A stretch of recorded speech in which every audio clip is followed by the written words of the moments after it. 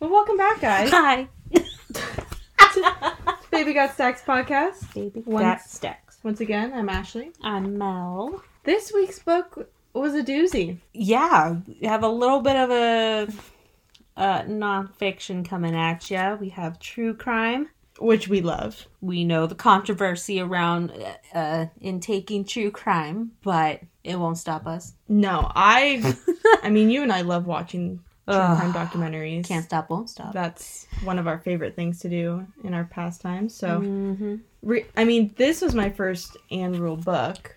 I've read Anne Rule. I read a couple of her books a long time ago. So I don't know which one it is. But I own several of her books. You do own quite a few. Anne Rule is probably best known for her book titled The Stranger Beside Me. That one is about Ted Bundy. She had previously worked with him and was friends with him at the time. And I think that kind of jump-started her true crime writing. She also was an officer. I don't know if she was a detective, though. Well, I can look it up on the back of the book. Oh. She was a Seattle police officer. Okay. So, yeah. Oh, she passed away in 2015. I did not realize that. Oh, yeah. She's no longer with us. But I didn't realize, and we made a comment about this before we started recording, that I thought this book was written a lot sooner than it actually was. I mean, this looks... The book copy that we have... it must have been... This is a reprint, obviously. It looks very modern. Yeah, because this was written in 88. 1984. Well, 84, and then I think it was redone in 88. Oh, then like a edition 2 or whatever. Yeah. Oh, yeah, there we go. Because in the back... Oh, yeah, they have... Their mass market edition was in 1984. Yeah, because there's an update in the very, very back, and it's 1988. So... How do you like it's 1988? Oh, we're reading The I-5 Killer. I don't know if we said the title of the specific book we are doing. Surprise! We saw this book at the Salem Book Bin in their true crime section, and it was on, what is this, the end cap. Mm-hmm. And it was just out there, the I-5 Killer. We live very close to I-5, and I was like, oh, cool.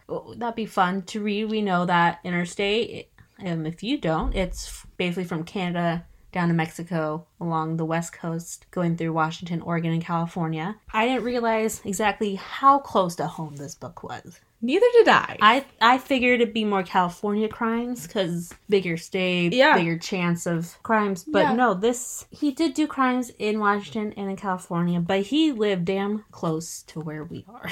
And he did crimes in the towns that we've grown up in, that we've lived in. It's pretty crazy to read about being, like you said, so close to home. I really didn't realize. There's some places that they say he's robbed, and those places are still standing.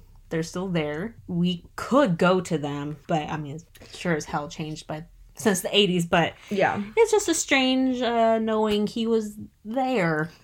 I think that's honestly what made it more interesting to me. I mean, that it was closer to home. Mm-hmm. I mean, I personally loved the way this was written. Yeah. But I think it just made it more interesting to read. It makes it more real, for sure, because you can exactly picture where he was. And her writing style is very straight to the point without being boring or bland, and it's matter of fact. She doesn't really insert her opinion, so you really just get it. Almost to me felt like we were in his mind. Yeah. Which I loved. Mm-hmm. It was creepy. A little creepy. 110%. So, the I-5 Killer, what is his name? Well, do we want to read? We could read the back of the book. Oh, you can read the back. Yeah. Randall Woodfield is his name. Randall Brent Woodfield, to be exact. I have a huge, I wanted to say huge and enormous, and I put them together. Okay. Timeline of his life, which we'll get into, but Randall Woodfield had it all. He was an award-winning student and star athlete. He was drafted by the Green Bay Packers to play in the NFL and was chosen by Playgirl as a centerfold candidate. Working in the swinging West Coast bar scene, he had his pick of willing sexual prospects. Ugh, just saying that is so gross. But Randall Woodfield wanted more than just sex. An appetite for unspeakable violent acts led him to cruise the I-5 highway through California, Oregon, and Washington, leaving a trail of victims along the way. As the list of his victims grew to a total of at least 44, the police faced the immense challenge of catching and convicting a suspect who seemed too handsome and too appealing to have committed such ugly crimes. Crimes that filled every woman within his striking range with fear and horror. Crazy. So crazy. And this starts with a little prologue. Kind of gets you in his mindset, which is disturbing. And kind of the first crimes he committed. Yeah, so I don't know if we want to go through that or if we want to do, like, by timeline. We'll definitely do timeline. There's a lot in here. He did a lot of awful things. Yeah. There's pictures. There are pictures in this book with crime scene photos. Yeah. Him in jail. The lineup. Anyway. Yeah. So we'll go through your timeline. Thank goodness you wrote that, because I was so just into the book. I went above and beyond writing this timeline. And I'm going to be honest, I wrote it this morning, but took me over an hour to write it. So here we go for the crazy ride. Okay. Randall Brent Woodfield was born on December 26, 1950 in Salem, Oregon to Donna and Jack Woodfield. He had 2 older sisters, which I did not write their names down. I do not remember their names. But basically his, I guess, like, anger of women kind of started stemming from his childhood with his 2 sisters. Because his 2 older sisters were able to get away with a lot of things, as he says. Which made him pretty angry that women could just get away with anything and he couldn't, which is ridiculous. All that was happening was, like, they had, like, a later bedtime where they could go out places by themselves. Because they and were the older. mom, and the mom would be like, well, it's because they're older. And he's like, that's a dumb excuse. Yeah. So, according to his family and the people that grew up with him when he was younger, he was the golden child, could do no wrong, all that good stuff. They moved a couple of times. They lived in Salem for a year. They lived in Corvallis for a couple years, and then ultimately moved to Otter Rock, Oregon, which is where they stayed. He started exposing himself in high school while he went to Newport High School, but he was never punished for it at all. Never was on his record. He was a star athlete, and Newport isn't that big. No. And it's not like he was wearing a mask or anything, so people knew him. Knew it was him and knew who he was. And how did nothing come about that? Just dirt. Yeah, he basically was the boy next door, is ultimately what I would call him. Yeah, gross. So he graduated from Newport High School, and then he worked for Pacific Northwest Bell, which I believe is in Newport. And then in the fall of 1969, he enrolled in Treasure Valley Community College, which was in Ontario, Oregon. Ontario, Oregon is where he found Sharon McNeil. That was his, I don't want to say first girlfriend, but that's definitely the first girlfriend we hear of. Like, first real relationship, I guess. After the breakup, her room was trashed, and the only thing stolen was a teddy bear that Randy had given her. Which, come on, Randy. He makes really dumb choices. Which, I mean, all of this is not a good choice, but, like... Murder is not the best choice. Not the option to go with, gents. but just to trash it... Yeah, for a teddy bear. He was arrested, but they had no proof, which is ridiculous. I guess it's all circumstantial, but... But, yeah. So he definitely did it. So it was, 110%. But it was not put on his record. He was like, whatever. Like a bitch. Yeah.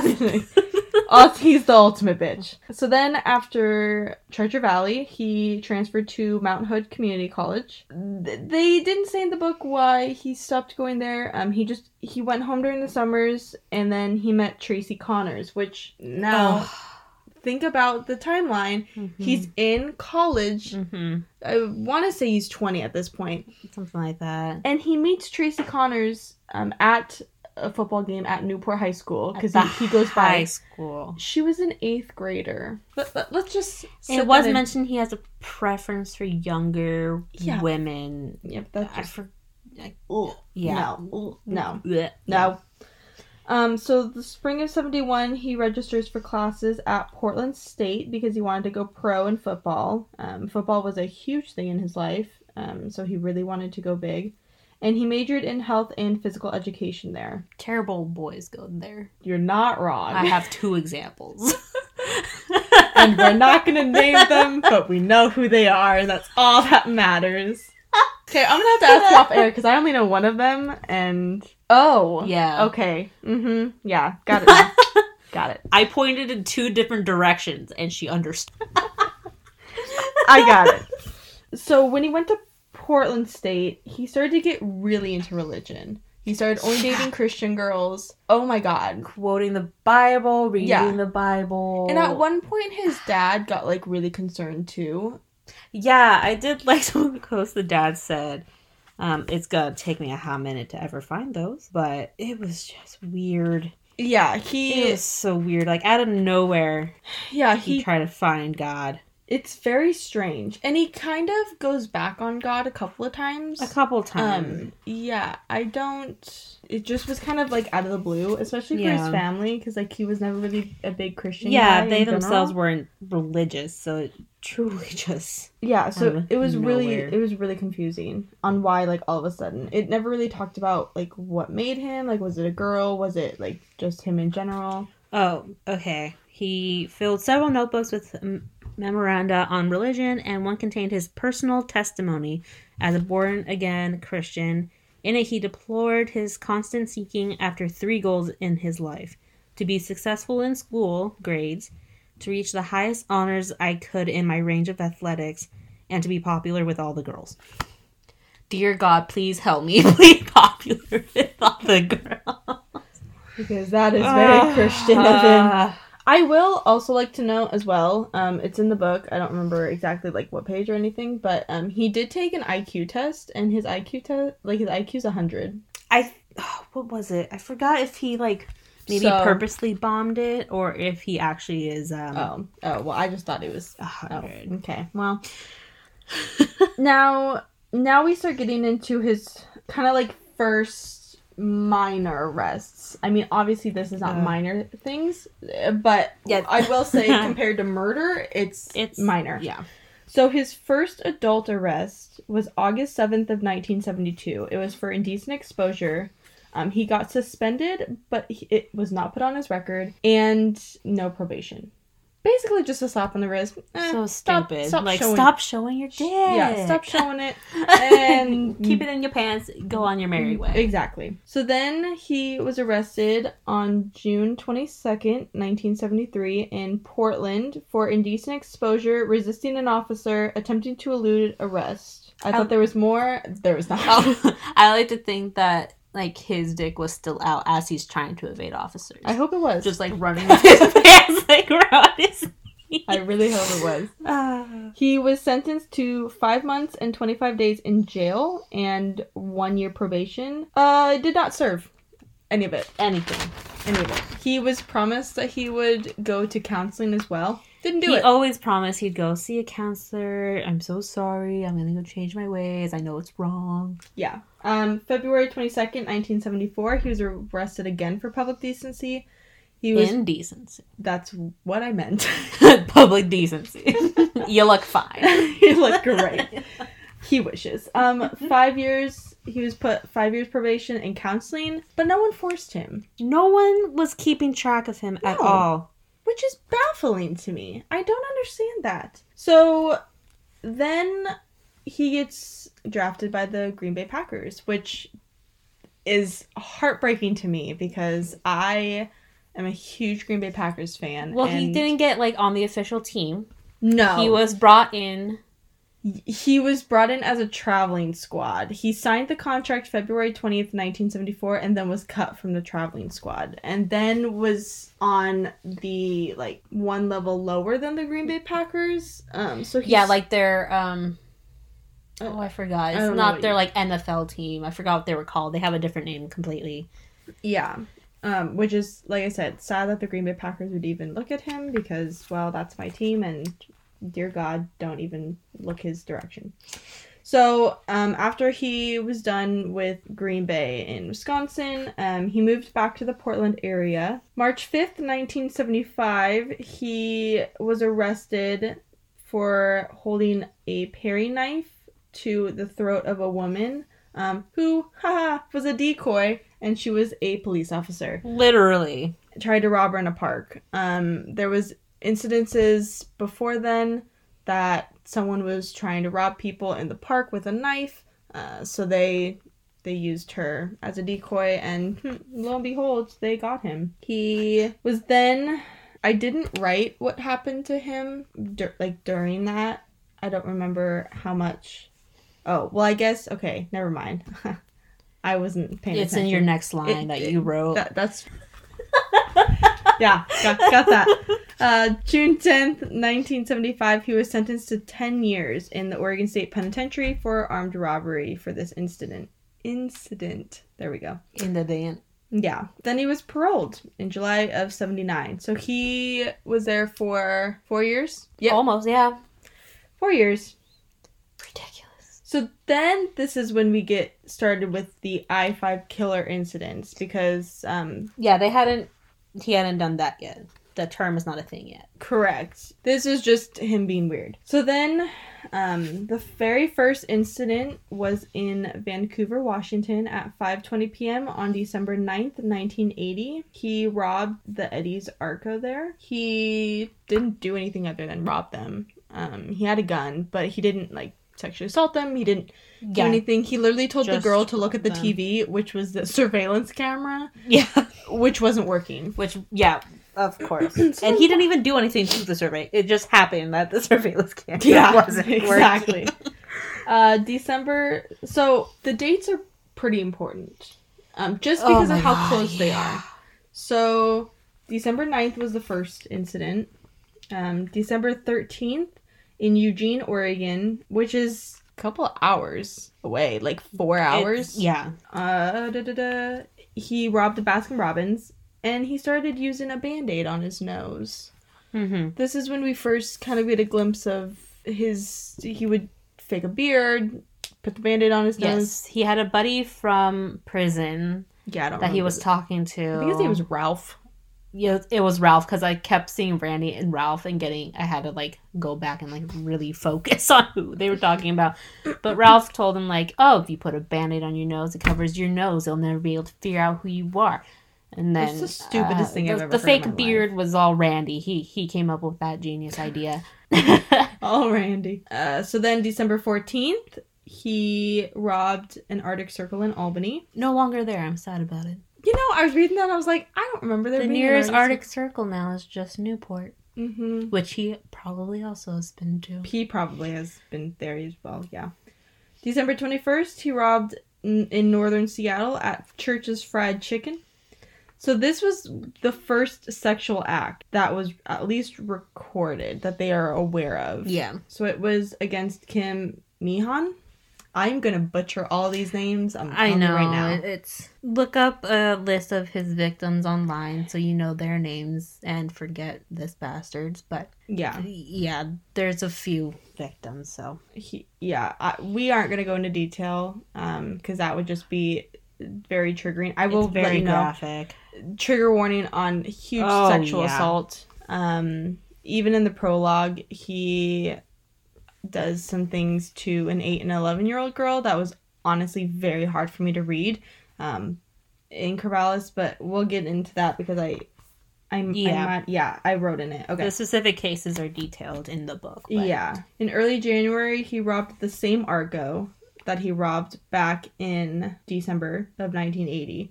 So he went back and he robbed the same Arco. Ballsy. I mean, him. He's very confident and cocky about himself. Oh, 110%. Yeah. He did touch the woman there. She was not the same person that worked there when he robbed it in December. The first time, yeah. January 11th, Grocery Cart Market he robbed in Eugene. January 12th, Sutherland, Oregon. He robbed Central Market. And he accidentally shot Susie Bennett in the shoulder. And I'm saying accident because I think he was struggling with her. She was trying to say no. Yeah, in the struggle, I think the gun was pulled. Yeah, the gun went off. And luckily, the bullet went clean through her shoulder. Yeah, it just barely missed her lungs or something. Yeah. Also, with these robberies, it was mentioned that sometimes he'd get a few $100s. Sometimes it was $20. Same with robbing the people by knife point in the parks in Portland. Yeah. Some of them he'd get change a little more and some of them not. I think one of his excuses was, I just needed money for robbing in the park, but they're like, it totaled up to like 17 something. Like, he obviously wasn't doing it for money. It was barely anything, yeah. January 14th, he sexually assaulted the 8 and 11-year-old girls in Corvallis. He just walked into their home and sexually assaulted them in the bathroom. Didn't even... Although the girl realized because he asked where the mom was and she just said that the mom was out, which obviously you don't do that. But in the heat of the moment, you're not thinking. They shouldn't even have opened the door, but you're little girls. So then we get into January 18th, 1981. This one was a big one. This is what opened the book. First couple chapters. Yeah. January 18th, 1981, Beth Wilmot and Sherry Hull were shot in Transamerica Title Building, which is in Salem, Oregon. Sherry did not make it. She was shot 3 times and Beth was shot twice. So we learned that Beth survives. Mm-hmm. I don't know if she's still alive today. I would assume so. Anyways. Yeah. But we find out that she was shot twice in the head and survived. She actually walked into the bathroom and looked at herself. She was walking around. Everyone was very surprised of how, like, aware she was of her surroundings, because she managed to get up, look in the mirror, call the police, like, give descriptions, tell them where they were. And so that's what allowed the police to come and kind of start surveying the crime scene. And it was this case that was the start of connecting all of these crimes, and there was quite a few crimes. Yeah, so this one also started him murdering. So you can kind of see the progression of him, indecent exposure, to then robbing people by knife point, to then robbing people by gun, sexually assaulting them as well, then to murder. I mean, you can clearly see him just escalating the crimes. Yeah, and he had been caught before and never had to serve a full sentence. Yeah. So it's like, why was it taken so lightly? He was just a young man with his life ahead of him, and I think that's what different people just, like, let him go for. Yeah. Especially since he was promising he'd get help. Yeah, which, I mean, they were idiots for believing him. I know.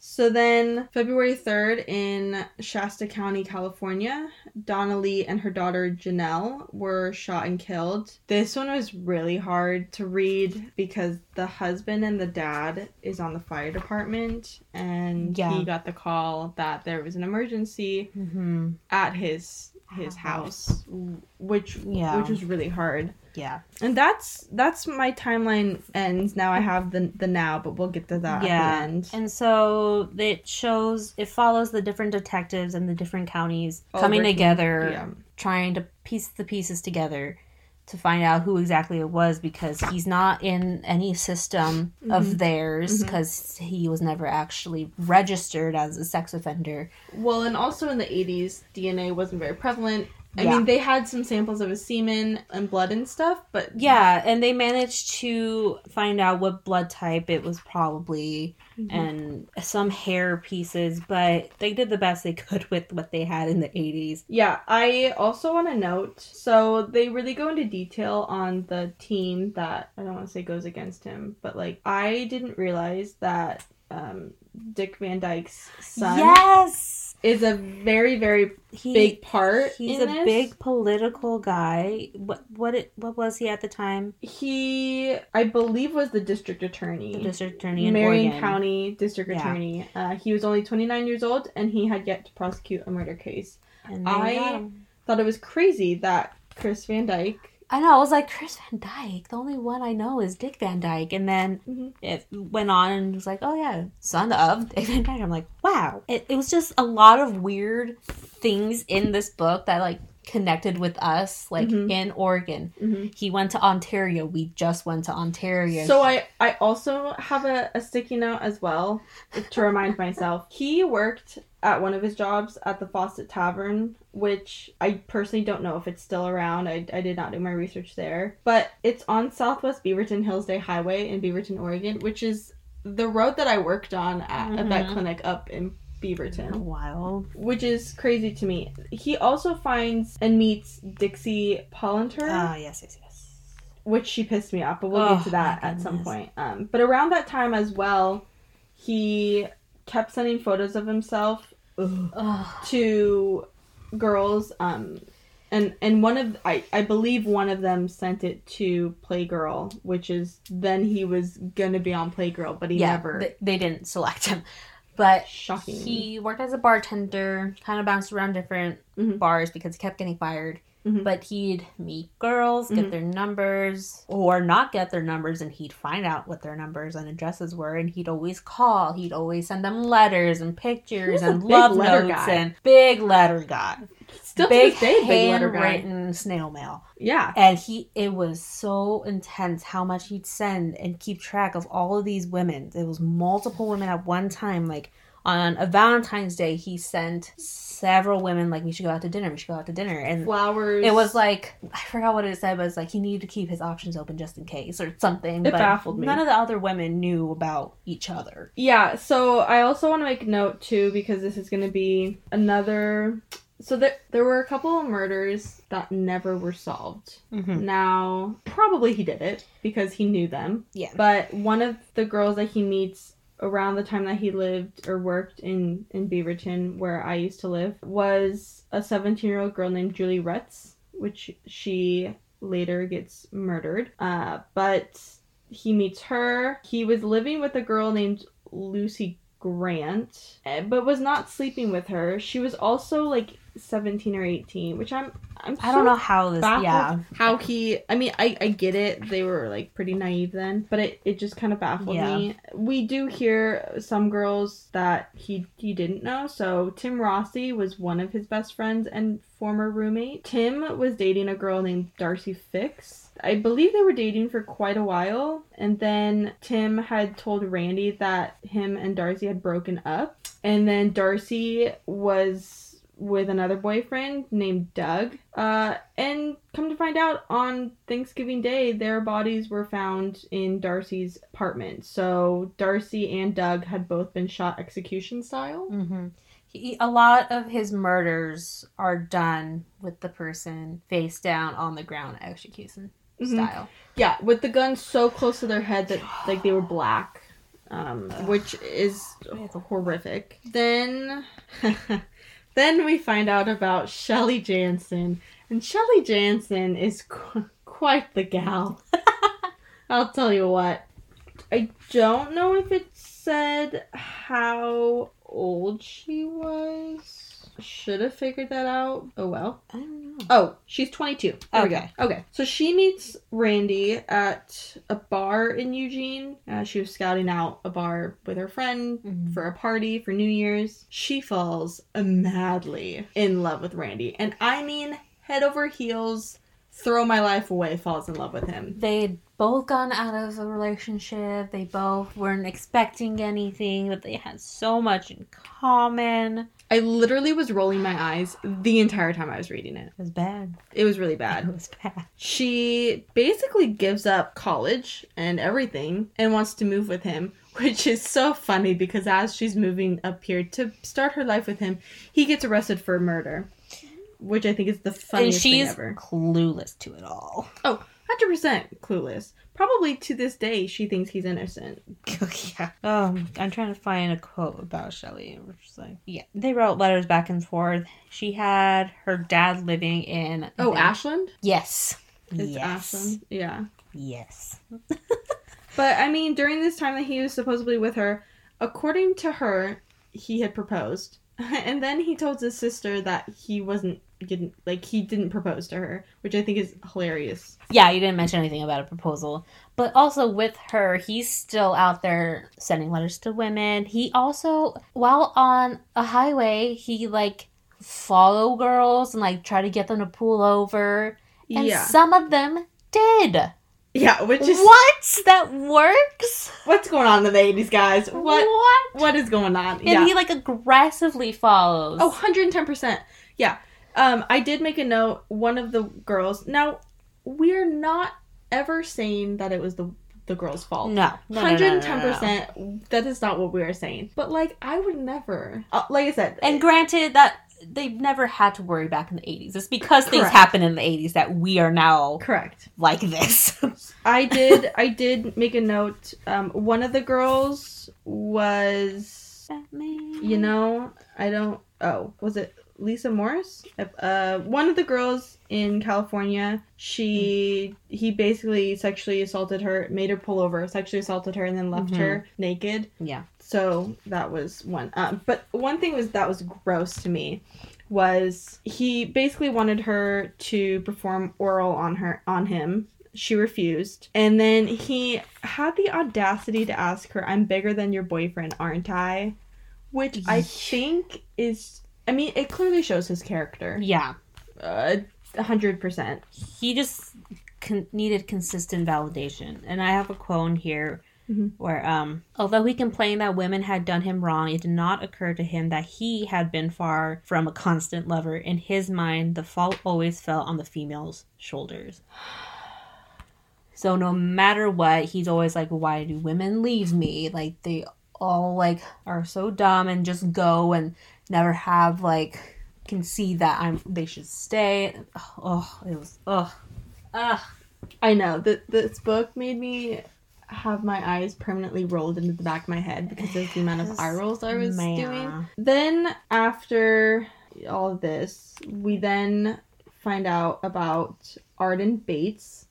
She's a 29-year-old divorcee that had a 6-year-old son named Mickey. She had put an ad out in the paper looking for a roommate, and of course, he found it. He, although never tried to harass her sexually or... It's thought because she might have been too old for him. And so it wasn't like 29. His preference.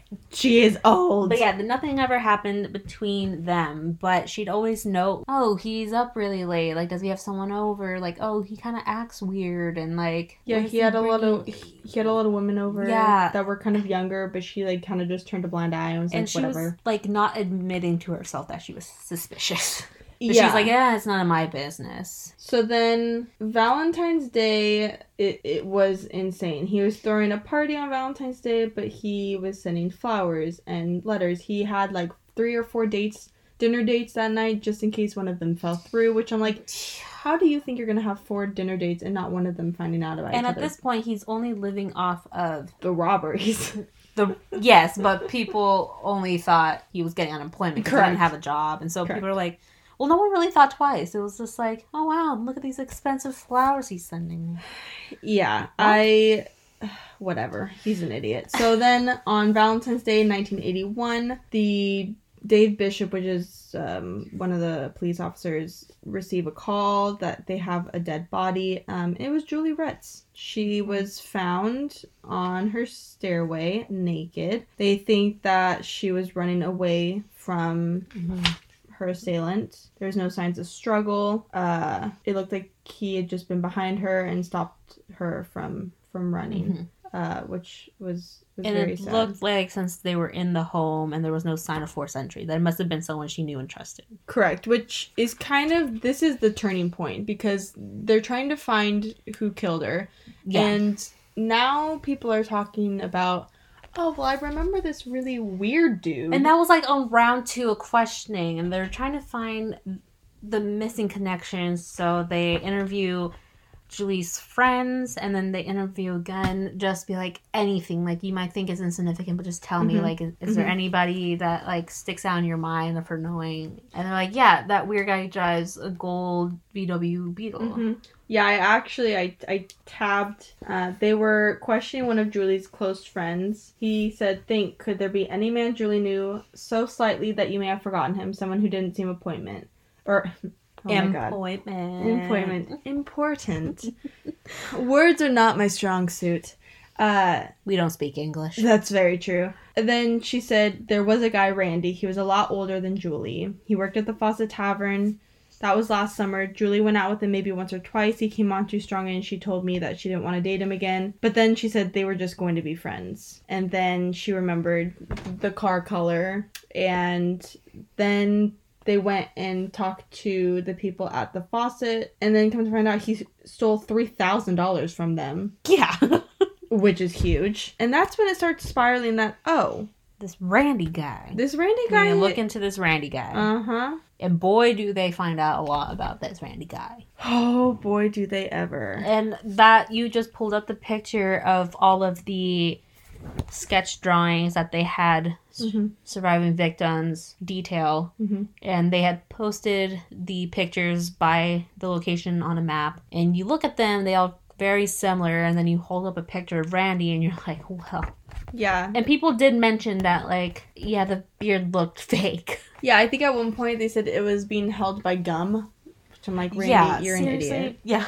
But yeah, this is when they start getting a fountain of information. They start figuring out blood types. They start, he was here on the weekend of Valentine's Day. Yeah. And then they start questioning him, which doesn't help Randy because then he starts lying at first saying he didn't even know her. Then when he was shown a photo of her, he goes, I did know her. Then he said that... they never slept together. Yeah. And then they had his dad come in and it's just Randy and his dad talking, but obviously they're listening. And then he said, never actually we only had sex like twice or something. So like he's calling another lie after another lie. And they search his room with his consent and like they find weird things. They find tape that was used to bind the victims and just one thing after another. He kind of kept getting caught in something. Yeah, he always thought he was doing so well. I tabbed when they had gotten the search warrant to go into the Arden home. They obviously told Arden and that she and her son Mickey needed to skedaddle. And she was like, oh my god, is he the I-5 killer? I was kind of thinking, but I didn't want to say it out loud, I guess. And oh my god. Yeah. And so she's kind of in a panic. They leave. Also, another big thing is he would call long distance to places that he had robbed and charge them on her phone line. Yeah, he just charged the home bill. Literally had like... Yeah, they're like, can we check your phone bill? And she was like, yeah. And it lists out the exact calls. And it literally just pinpointed exactly where he was. Yeah. But she goes, if he was a killer, I would have known it, wouldn't I? And the police officer was like, I don't know. That's what we're trying to find out. Which they find out all right. So then they're, like you said, they're talking to him in there, and he says no to a polygraph and no to hair samples. Which, well, that's just a dead giveaway that why you're hiding something. Obviously, you're hiding something. Yes. So then I think it's hilarious. Shelley Jansen pulled into Eugene on March 6th. 1981, her U-Haul trailer full of her belongings, ready to move in with Randall, but she couldn't find her fiance. Yeah, it was like a day or two. He was like, you should just move and bring all your stuff and quit school and come live with me. And she does. And she's like, I can't get a hold of them. I guess I'll just wait at my dad's until he calls me. Yeah. What? And then they start asking the women that were involved in all of the robberies, as well as Beth. Out of these people, which one looks familiar? And they kept choosing him. So then they did a lineup, which I thought was smart the way they did the lineup, because they chose it with, obviously, him. But then they also chose police officers. Yeah. Because they could easily get them back if they needed to, which I never would have thought of that. Yeah. Obviously ones that looked fairly similar, who also kind of fit the curly hair, beard. And then they had them speak different lines that the victims remember them saying to them, which must have been so awful, but... Yes, and a lot of them picked him because of the way his eyes looked and the way that his voice was. Yeah. Which I was trying to find what they said. Do what I say and you won't get hurt. Where is the back room? Count to 100 before you move. Don't call the police. Lay down on the floor. Put the money in the bag. Does this feel good? Aren't I big? Yeah. It makes my skin crawl. Yeah, and they had gotten more than 24 of his victims to come through the lineup. They weren't allowed to talk to each other. One by one, they'd go in and then they'd go in, wait, go into a room with a detective. He would give them a paper to circle the number. They would circle the number and then he'd ask why.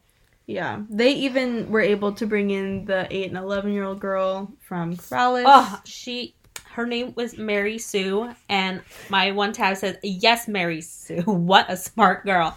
Because the way her little sister didn't choose someone, but she said, the voice stood out the most. It just clicked in my head. But I mean, they were still treating Randy with respect. I mean, obviously it could go against them, but I noted they had asked, do you want your leather coat so you can hide your face? And he said, no, it's too late. Well, They've already seen me now. I think that was kind of a little snide comment because sometimes he'd be wearing a jacket and it was described as a leather jacket. So I think they were like, maybe he'd say like, I don't have a leather jacket. But like if he was like, oh, it's okay. Yeah. I think it was just like another thing. Well, and I also wanted to slap him because while they were booking Randy in the Marion County Jail, he turned to the two detectives. My only regret is that I didn't have a chance to shave or put on clean clothes before I have to face the news cameras. Fucking mark that too, you fucking bastard. Are you insane?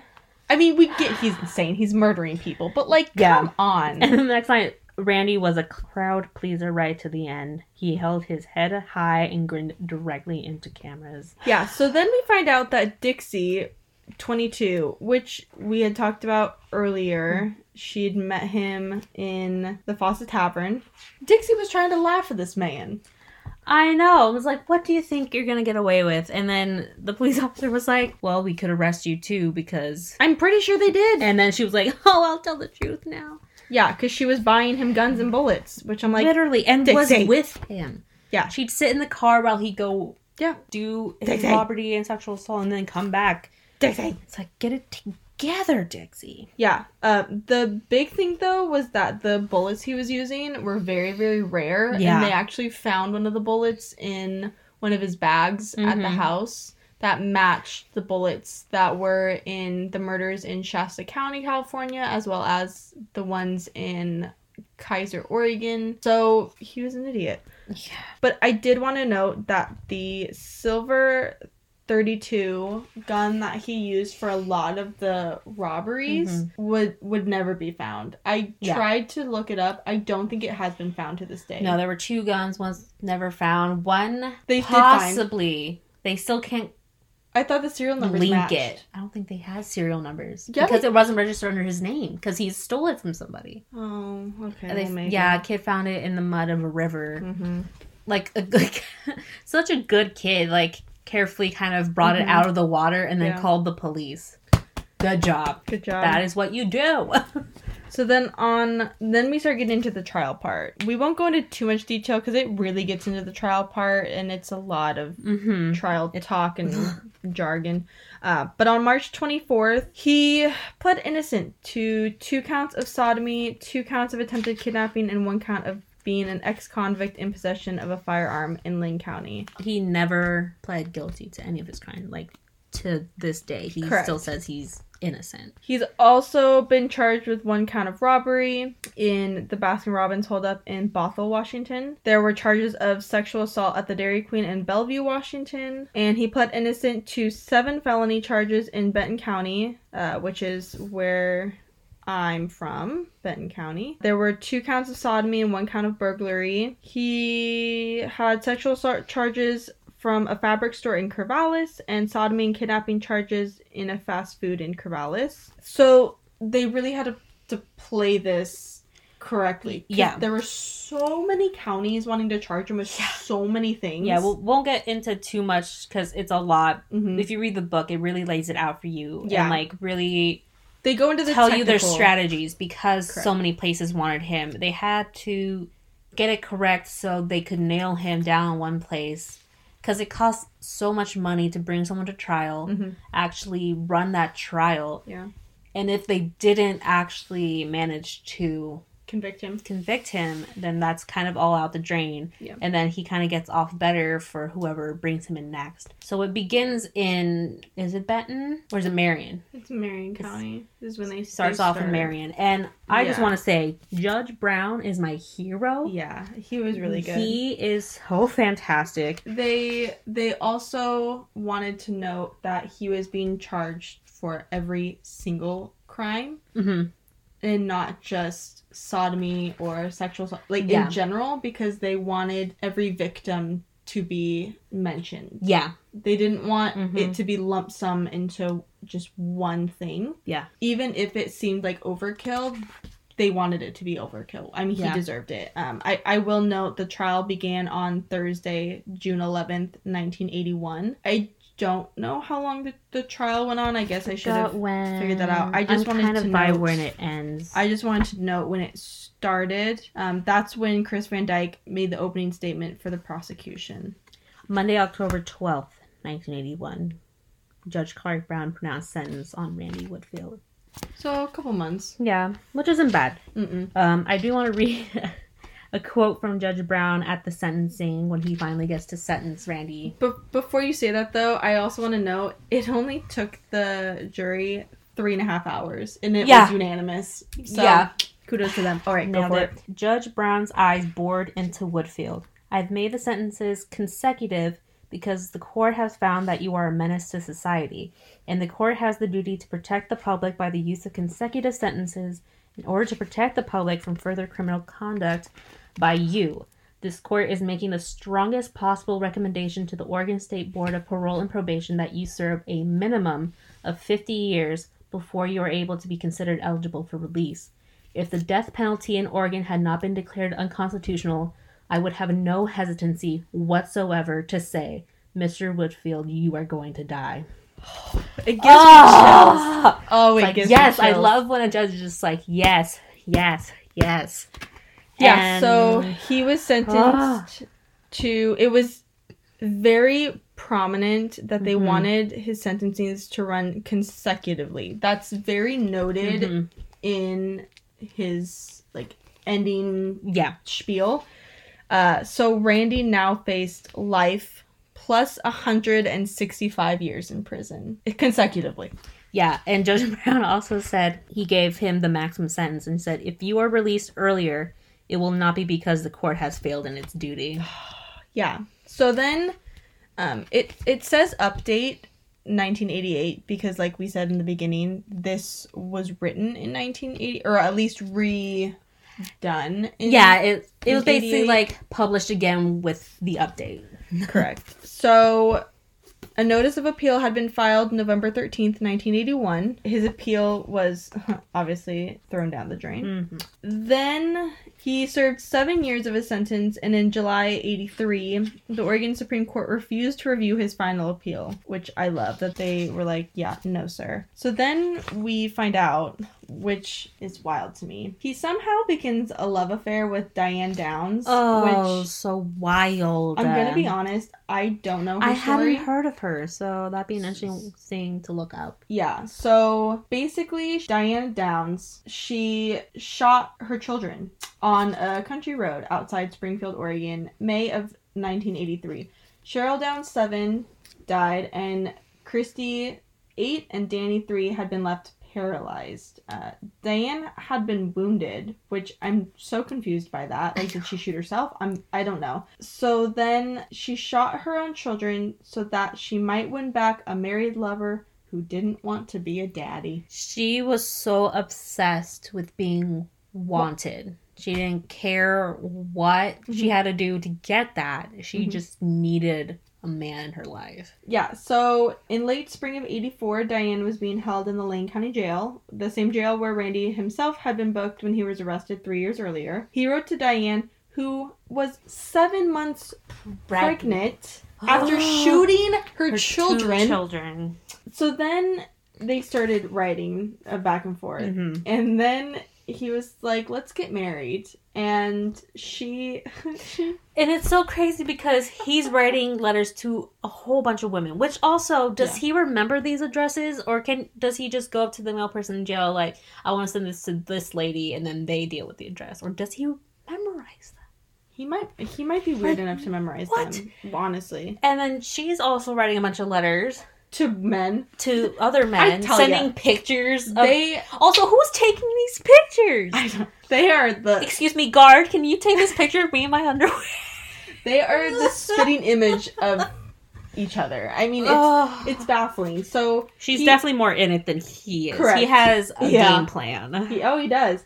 So basically, he gets her to fall in love with him. And then, she also sends pictures of herself and her paralyzed children, which is how did you baffling to me. Who let you have those? So then he wrote to an Oregonian reporter that he was talking to Diane Downs and trying to basically get the media's attention. He's trying to extort it, because if he sells a juicy story, so then Diane Downs believes him and goes on to, I want to say... I forget what it is. Where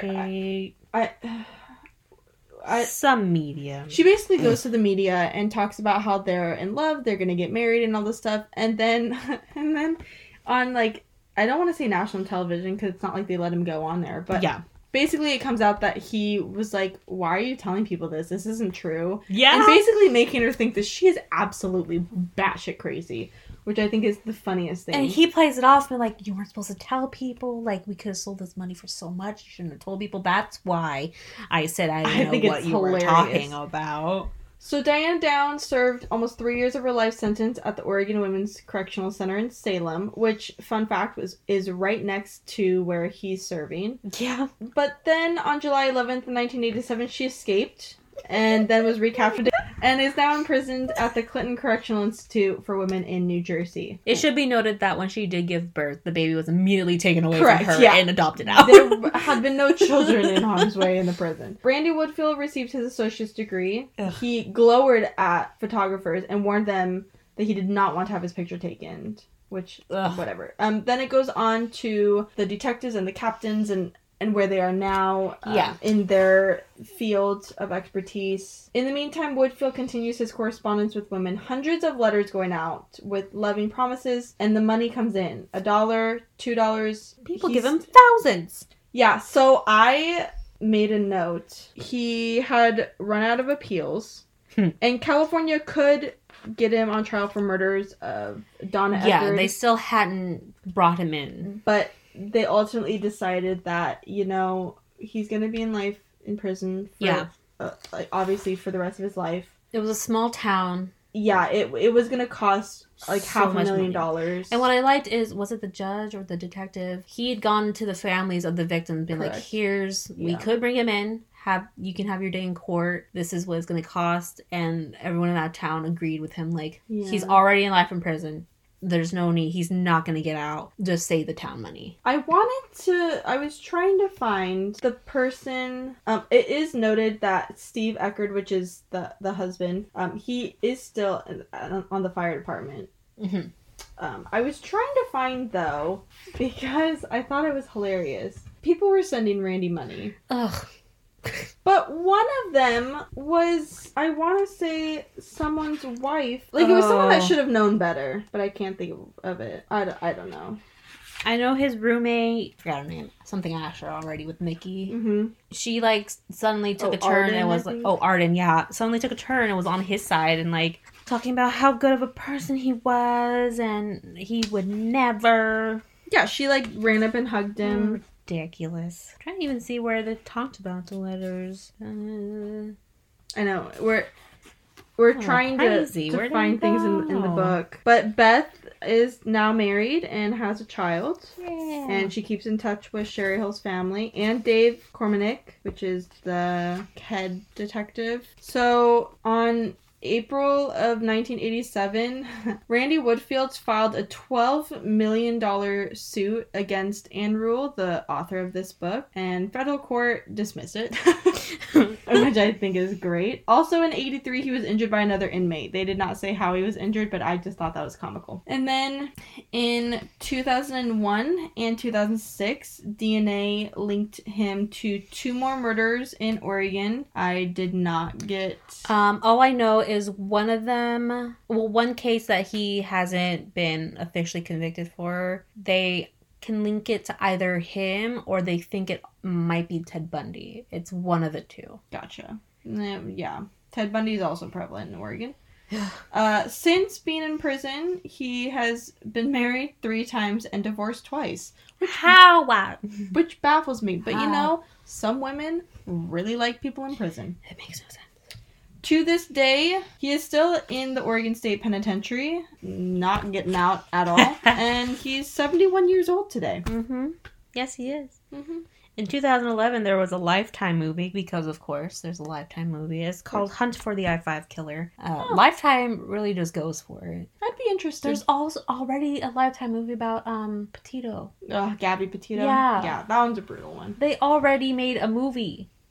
Everyone's like, do not say See, I don't really care for Lifetime movies. I like the documentaries because I prefer documentaries. Documentaries usually are told by the people involved in the case, so it's a little more realistic and I don't know. I don't want to say easier on the victims, but it definitely brings to light more, takes them more into consideration. Usually, yeah. But yeah, this was like, should we write him? You know, it was really funny. He likes letters. It was really funny because you and I talked about, wouldn't it be funny if we like went to go and say hi? Like, he's in Oregon. He's a 70-year-old man. What is he doing? He's what, like 30 minutes away from us? At most. We've driven by there countless times. Yeah, and to think he's there. He's just there. Writing letters. Writing letters. Oh, I also want to know, in the update in the book, it mentions how he keeps a photo by his bed, but it's not of women. It's of himself. Which shows his whole character. Oh my god. Yeah. It's disgusting. Yeah. Well, I gave the book 5 out of 5. I gave it 5 out of 5. Would you read Anne Wool again? 110%. Oh, yeah. Yeah. I really, really liked her writing style. Like, it was in first person, but obviously we know he didn't write a book about himself, but yeah, she does extensive research. She follows up when she could, and she really follows with the timeline. Like, it was really easy for me to figure out where things were. And yeah, there may have been like a lot of people involved, but I mean, he had a lot of victims. And you and I are both, we know true crime documentaries, we know kind of how they're written, so I feel like I'm able to kind of keep track of those better. Yeah. Because I'm kind of used to the style of... We're in it. We're in it. We really are. But I highly, highly suggest, if you guys like true crime, definitely read The I-5 Killer. I think we liked it, I don't want to say better because it was close to home. Yeah. But it definitely, like, oh my god. Yeah. And when we say we like it, we're talking about her writing style and the author. Like, we don't like that any of this happened. We don't like we just we don't like Gillen. We're just very intrigued by that entire true crime community. Oh man, happy spooky season. Yeah, we're really diving into happy October. Too real of spooky. Yes, yeah, but I highly suggest, if you like true crime, those kind of like writing styles, I highly suggest The I-5 Killer, or really any Anne Rule book. I mean, if there's she has other ones. Several. Yeah. Again, her most prominent one. The Stranger Beside Me, her Ted Bundy one. Especially since she knew him. I don't think I've read that one in particular. It would be interesting for us to read that one too someday down the line. Yeah. But yeah, I think we're good. Yeah. Check in to our Instagram for what book we're doing throughout the month of October. Towards the end of October, we'll release our November schedule. And I will casually put a plug in, if you like books, which hopefully you do if you're listening to this, and stickers. Melanie just started an Etsy. Yeah, I sell some stickers. Yeah, so go buy some stickers. They are very cute. I was gifted one, and it is adorable. Some cats. Yeah. Books. Who doesn't love cats? Probably a lot of people, but you know. They're wrong. Next week is the X-Hex. You've already read it, right? I'm pretty sure next week is Do Not Disturb. No, this week is Do Not Disturb. Oh. Yeah, and then... Yes. Next week is the X-Hex, and I finished that in a day. I was gonna say, I think it's gonna be a pretty fast read, so... I will say, I loved it. I'm still reading Slewfoot. I mean, you'll get my take on it next week when we talk about it, but sneak peek, I loved this. Yeah, I loved it. So yeah. Yeah. Well, this has been Baby Got Stacks. Baby Got Stacks. Thank you for coming back. Yeah. See you next week. Bye. Bye.